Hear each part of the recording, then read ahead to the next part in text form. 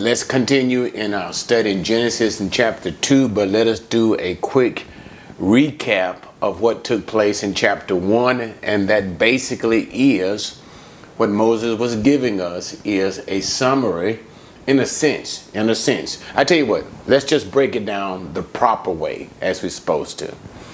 Verse number 1, Genesis 1:1 is the original creation somewhere in the dateless past. Okay, verse number 2 of Genesis chapter 1 tells us that creation was destroyed, and as we've talked about it and on a number of previous videos, how Satan's kingdom, the original creation, namely the earth to which Satan was the ruler of, was destroyed, and that's when they used that term formless and void, tohu and bohu.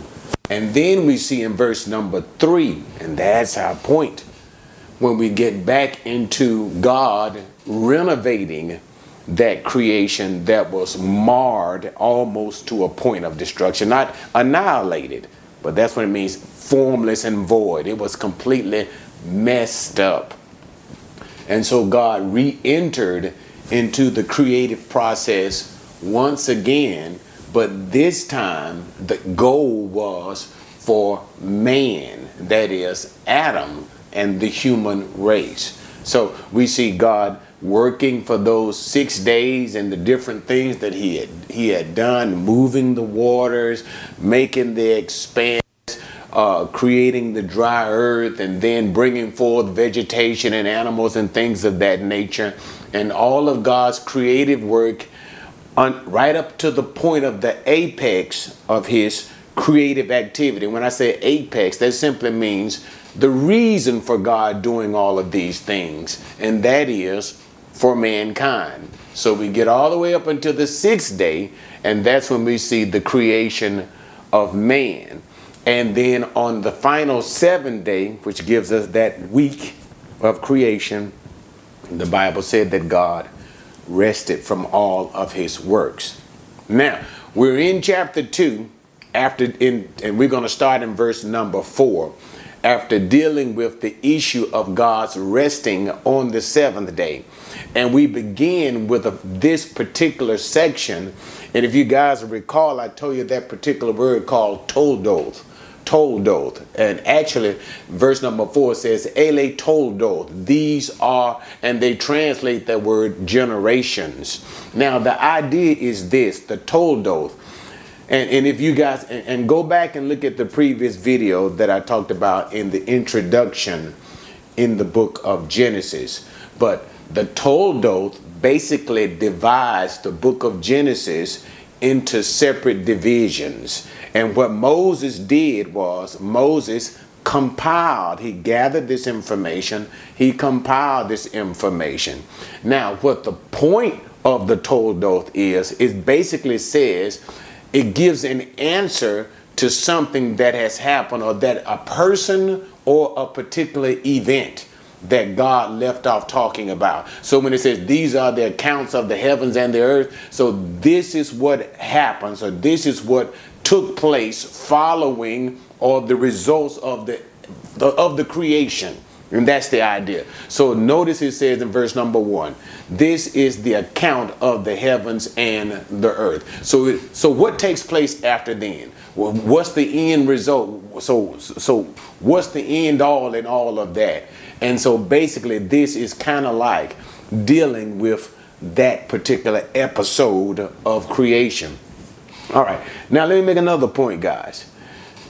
This is not another creation account, and I've read where some people kind of want to make this another creation account. No, this is the same creation account, but what we find out in Hebrew sometimes, what it'll do is this: it'll make an account, it'll make a point, a story or some sort, and then it'll go back and revisit that particular point. So it'll seem like say it twice. And so we don't have 2 creation episodes in chapter 2. So this is not a creation episode that happened in chapter 1. Because remember in Genesis 1:26, and God made man. And now we're in Genesis chapter 2, and where we're going to talk about the creation of man again. These are not two accounts. It is the same account being revisited, being reopened. So what we're doing is we're looking deeper into the activities of what took place on the sixth day. So basically that's what's happening. Since man is the apex, he is the climax of all of God's creative work. That's why God did all of these things, created the world and did all that stuff that we see in Genesis verses 1-3 to chapter 2 verse 3. All of that creative work was done for the purpose, for the benefit of the man that God was making. Okay, so what we're doing in chapter 2 verses 4 to the end of chapter 2 is we're going to look closely at what God did on the sixth day. Okay, remember on the sixth day, he also created animals as well. So we are not going to see this being done again. What we are going to see is what actually took place on the sixth day. We're going to open it up and take a closer look at it. Okay, so let's start. And I don't want to put a lot of time into certain other points. And you guys will see which points that is, which points that you guys will see what points those things are in chapter 2 that I don't want to put a lot of time into, because I want to put time more in principal issues of chapter 2. Okay, certain principal points that we need to see. So other things I'm kind of move on through that don't, I won't say don't need a lot of explanation, but it's okay. All right, let's just begin. 2 and 4, this is the account of the heavens and the earth when they were created in the day that the Lord God made earth and heaven. And again, that whole issue is this is the account. That word that we use, account, is toldoth. So here is now the beginning for this particular sections as it looks back on what happened when God originally made man. So let's look at this particular event. Verse number 5. Now no shrub of the field was yet in the earth, and no plant of the field had yet sprouted, for the Lord God had not sent rain upon the earth, and there was no man to cultivate the ground. So now we have, is already clearly looking forward to the creation of man. And I hope I don't want to take you guys too fast, but I want you guys to see it. Now, remember that it said that earlier that God had already caused the plants and things to sprout up above the ground and to cause it to grow, and the seed bearing in its seed into those particular plants to be in those plants and already to grow. And here it says there is no shrub in the field. Is there some sort of a contradiction? I don't think so. I don't think that's the case whatsoever. But I don't want to put a lot of time at this particular point. But all I say is what I believe is happening here. And it is clear when you look at this section in totality. In this 2:4 all the way to verse 25 in totality, the concentration is on the Garden of Eden. And I believe that is what this text is telling us about. Not in all the rest of the earth, but in a particular part of the earth, no shrubbery, no certain vegetation is beginning to grow. And notice what it said, because there is no man yet present. Okay, so clearly it seems to indicate that our reference here is not as so much as to the rest of the planet, but to a particular part of the planet that this section is concentrating on, namely the Garden of Eden. All right, and then it says another point in this particular verse, that there was no rain. As a matter of fact, it did not rain upon the earth until the time of Noah in the flood.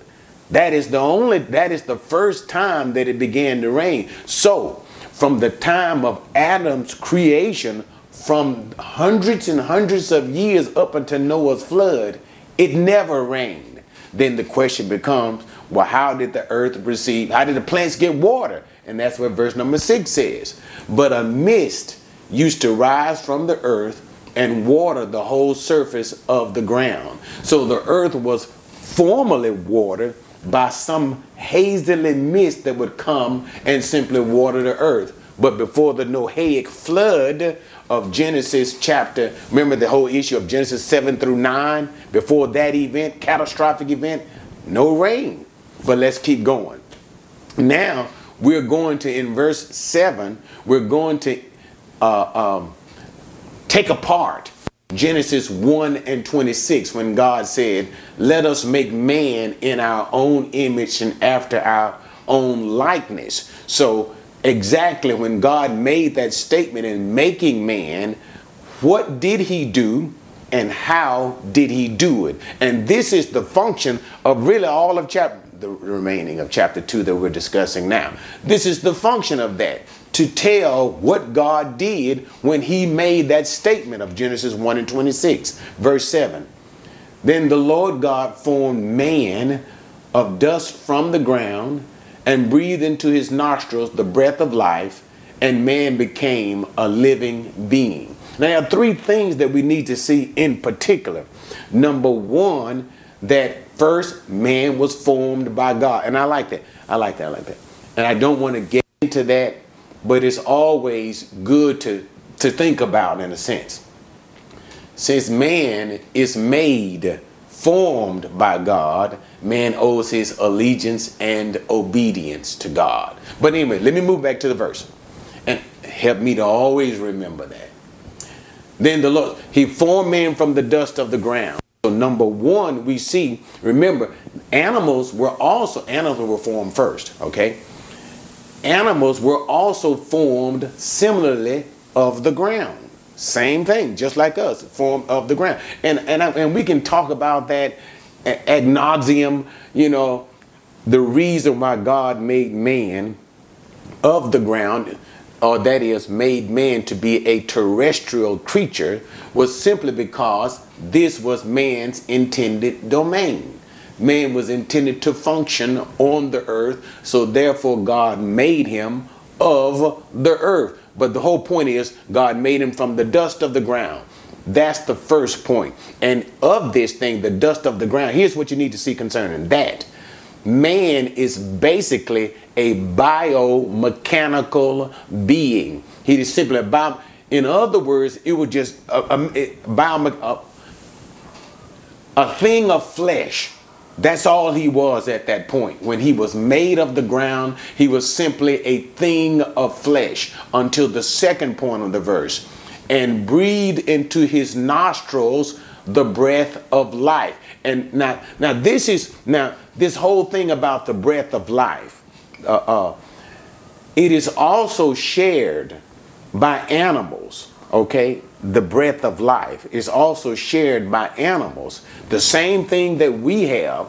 However, the difference is, when God created the animals, it is nowhere stated so directly. Notice concerning the man, it says that God breathed into his nostrils. So we see a direct relationship with God's activity of giving the life, not just creating it and making something, but notice God's breathing the life. That's why man is a much more complex being than animals. Why man has an eternal soul and animals do not. Okay, so now first we see, first thing, man is first created a biomechanical being, formed of the dust of the ground. Wow. Second thing, then God what? Breathed into his nostrils the breath of life. Now, once God had done that, only when the breath of God entered that biomechanical body, then did we have the final remaining. Man became a living being, or a living soul. So without the breath of God, man would just be a piece of unanimated flesh without life. So the life entered into the being of the man once God breathed into the man. And that's what sets those other points concerning man and the animal kingdom in their complexity, in God's direct activity with the creatures, what sets us apart from the animal kingdom. One of the things, okay, God himself has done so. But anyway, let's continue. So now we have the creation of the man. And so now what happens? Verse number 8, the Lord God planted a garden toward the east in Eden, and there he placed the man whom he had formed. So notice he had taken the man. First, God planted a garden, and this is that garden that was not caused to grow that we were seeing in the earlier part where there was no vegetation, right? Now that God has made the man, he's ready. Now you can see why now everything is getting ready for chapter 2. So God plants a garden at the famous Garden of Eden, east in Eden. Now what we need to see is this. Eden is a very large place, and I don't want to talk so much about this, but look at the text. God planted a garden toward the east in Eden. Notice, all of Eden was not a garden. The garden was planted on the east side of Eden. So Eden was a very large place where Adam would be, and the garden was a smaller place where God had intended for Adam to work. Now this is wonderful, God. Maybe later on we'll come and talk about this, and so much can be gathered from this. How Eden, consider, all of the world is going to be man's domain. Eden is a particular place about it. It's something particular about Eden to the which God has chosen. And this garden in particular, notice that God himself planted. Why did God himself plant the garden there in such a way? And then God situate the man, because it's clear that Eden is going to be a place for man to give some form of, now notice the word that I'm about to use, a spiritual service. A spiritual service. And the reason why I make that particular analogy is, remember, the whole world is going to be for man and mankind. All of it. And the whole world, man is going to, and let me just say this point while I'm here, and I'll probably get to it again. Physical labor, working was intended by God in the beginning. Hard work from the sweat of the brow, and the land not giving forth its fruit, that's a part of the curse in Genesis chapter 3. But working, just simply laboring and doing something, was always a part of the plan when there was no sin. So the whole world was supposed to be worked and all of that, and the land cultivated and things of that nature. But notice there is something specific about Eden. And the only thing that I'm laboring here to say is Eden is a spiritual type and place for where man's work or his service, labor, would therefore become worship. It is his form of worship to God. But anyway, let's go on. Where was I? So he planted the garden there, and he placed man whom he had formed. And there Adam is placed. Out of the ground the Lord God caused to grow every tree that is pleasing to the sight and good for food. The tree of life also in the midst of the garden, and the tree of the knowledge of good and evil. So now we see that in the Garden of Eden, we see that God has made all types of trees. And I think it's a beautiful thing how God wants, notice it, every tree that is pleasing to the sight. That means they were beautiful to look upon, and also they were good for food. So it's both beautiful and it is also beneficial to the body. And then we have the introduction also to another tree that is in the very middle of the garden, and that is the tree of life. And also there's another tree in the garden, the tree of knowledge of good and evil. So now here's where we need to stop and talk about this. Basically, what we see taking place in the Garden of Eden is testing. Now, when man was created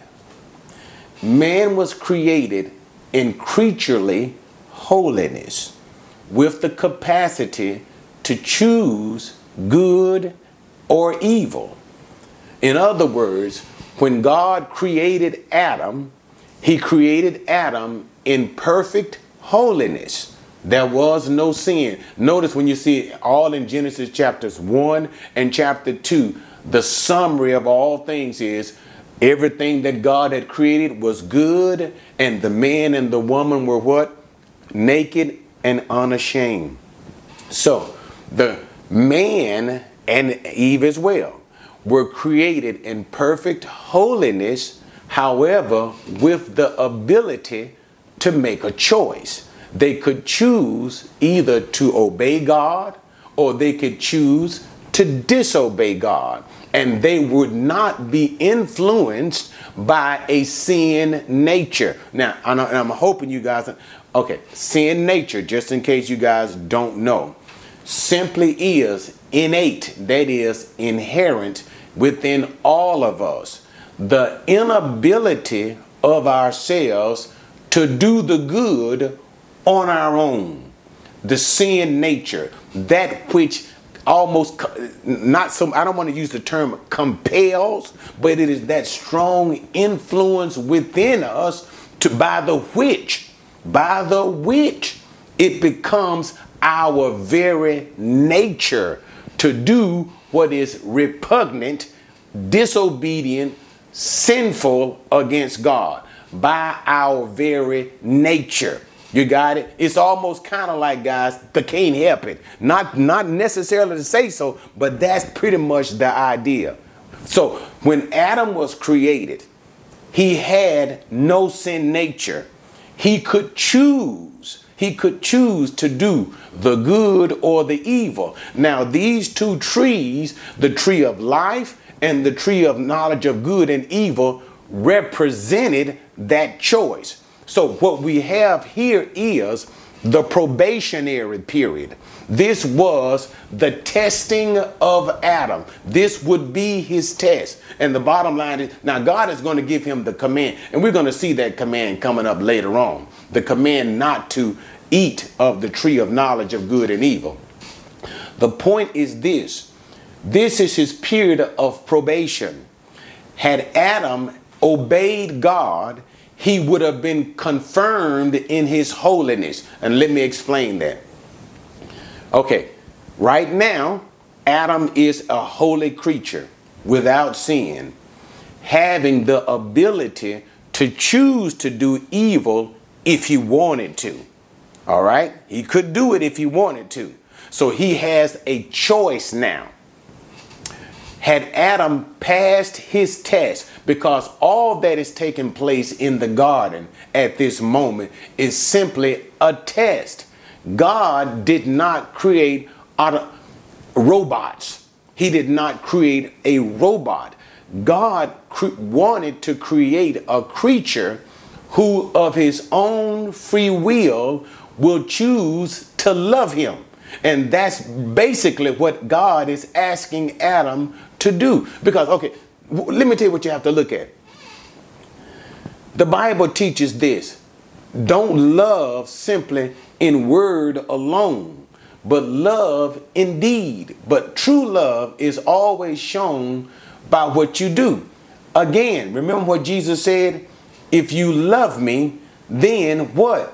Do what I say. Keep my commandments. So God wants a creature to love him. So what does he do? He gives him a command. And I know I'm a really premature, guys, but I'm just trying to bring it into focus. All this tree, what does it mean and why is it here in the first place? So God is simply saying to this man, do you love me? Let me back up a little bit. Let's look around. Watch this. And we're going to see all of this as it unfolds in Genesis and what God is going to do. God is going to say, I made the world. I made the fish. I made the birds, I made the animals, I made all of these things. And you know what I said to you? I told you that the world is yours. I told you to govern them, to rule over them. Basically, I gave all of these things to you. Now let's just deal with that principle once again. If love is shown by what you do, it's not God saying to his man, to Adam, it's not God saying to him, I love you. Can't you see that I have given you, for the most part, everything? That's what the Bible said. All things are yours, and you are Christ, and Christ is God. So clearly, God is not speaking in words. He has spoken through his deeds that he loves him. And now God wants the same love back from Adam. But the love that Adam gives must be given freely. God could have created him without the ability to choose.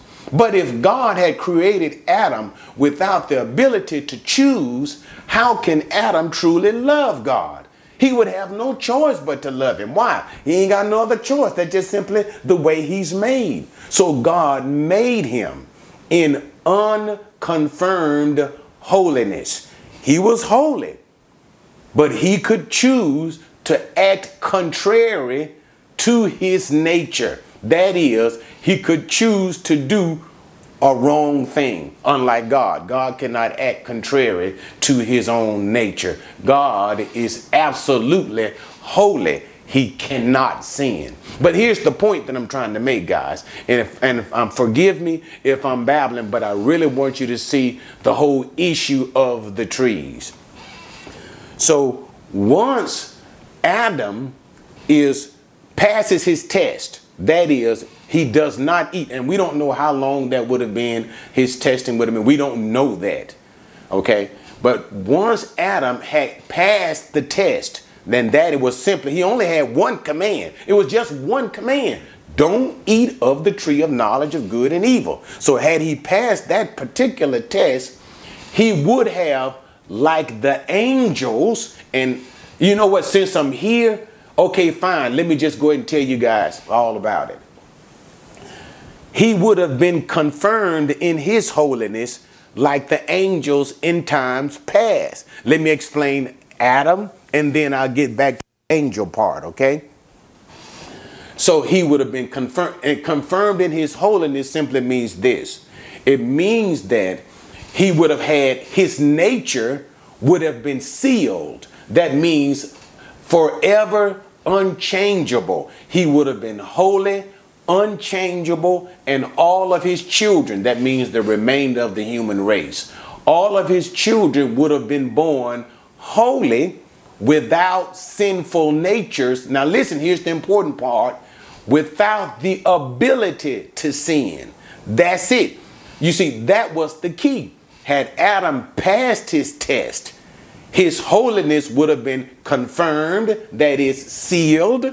He would not be able to sin, and therefore all of his children would have been born sinless and unable to sin, that is, without sinful nature, which meant that they would never have told one single lie ever, no sin at all. However, we all know Genesis chapter 3, Adam failed his test. Okay, so that's what it means. That's what we were talking about when we were saying he would have been confirmed in his holiness. But at the moment, right now in Genesis 2, he is in an unconfirmed state because he is in a state of testing. Now, let me get back and tell you guys this whole thing about the angels. Concerning the angels, I'm actually in Ezekiel chapter 28, and we're dealing from all of the events, cumulative events.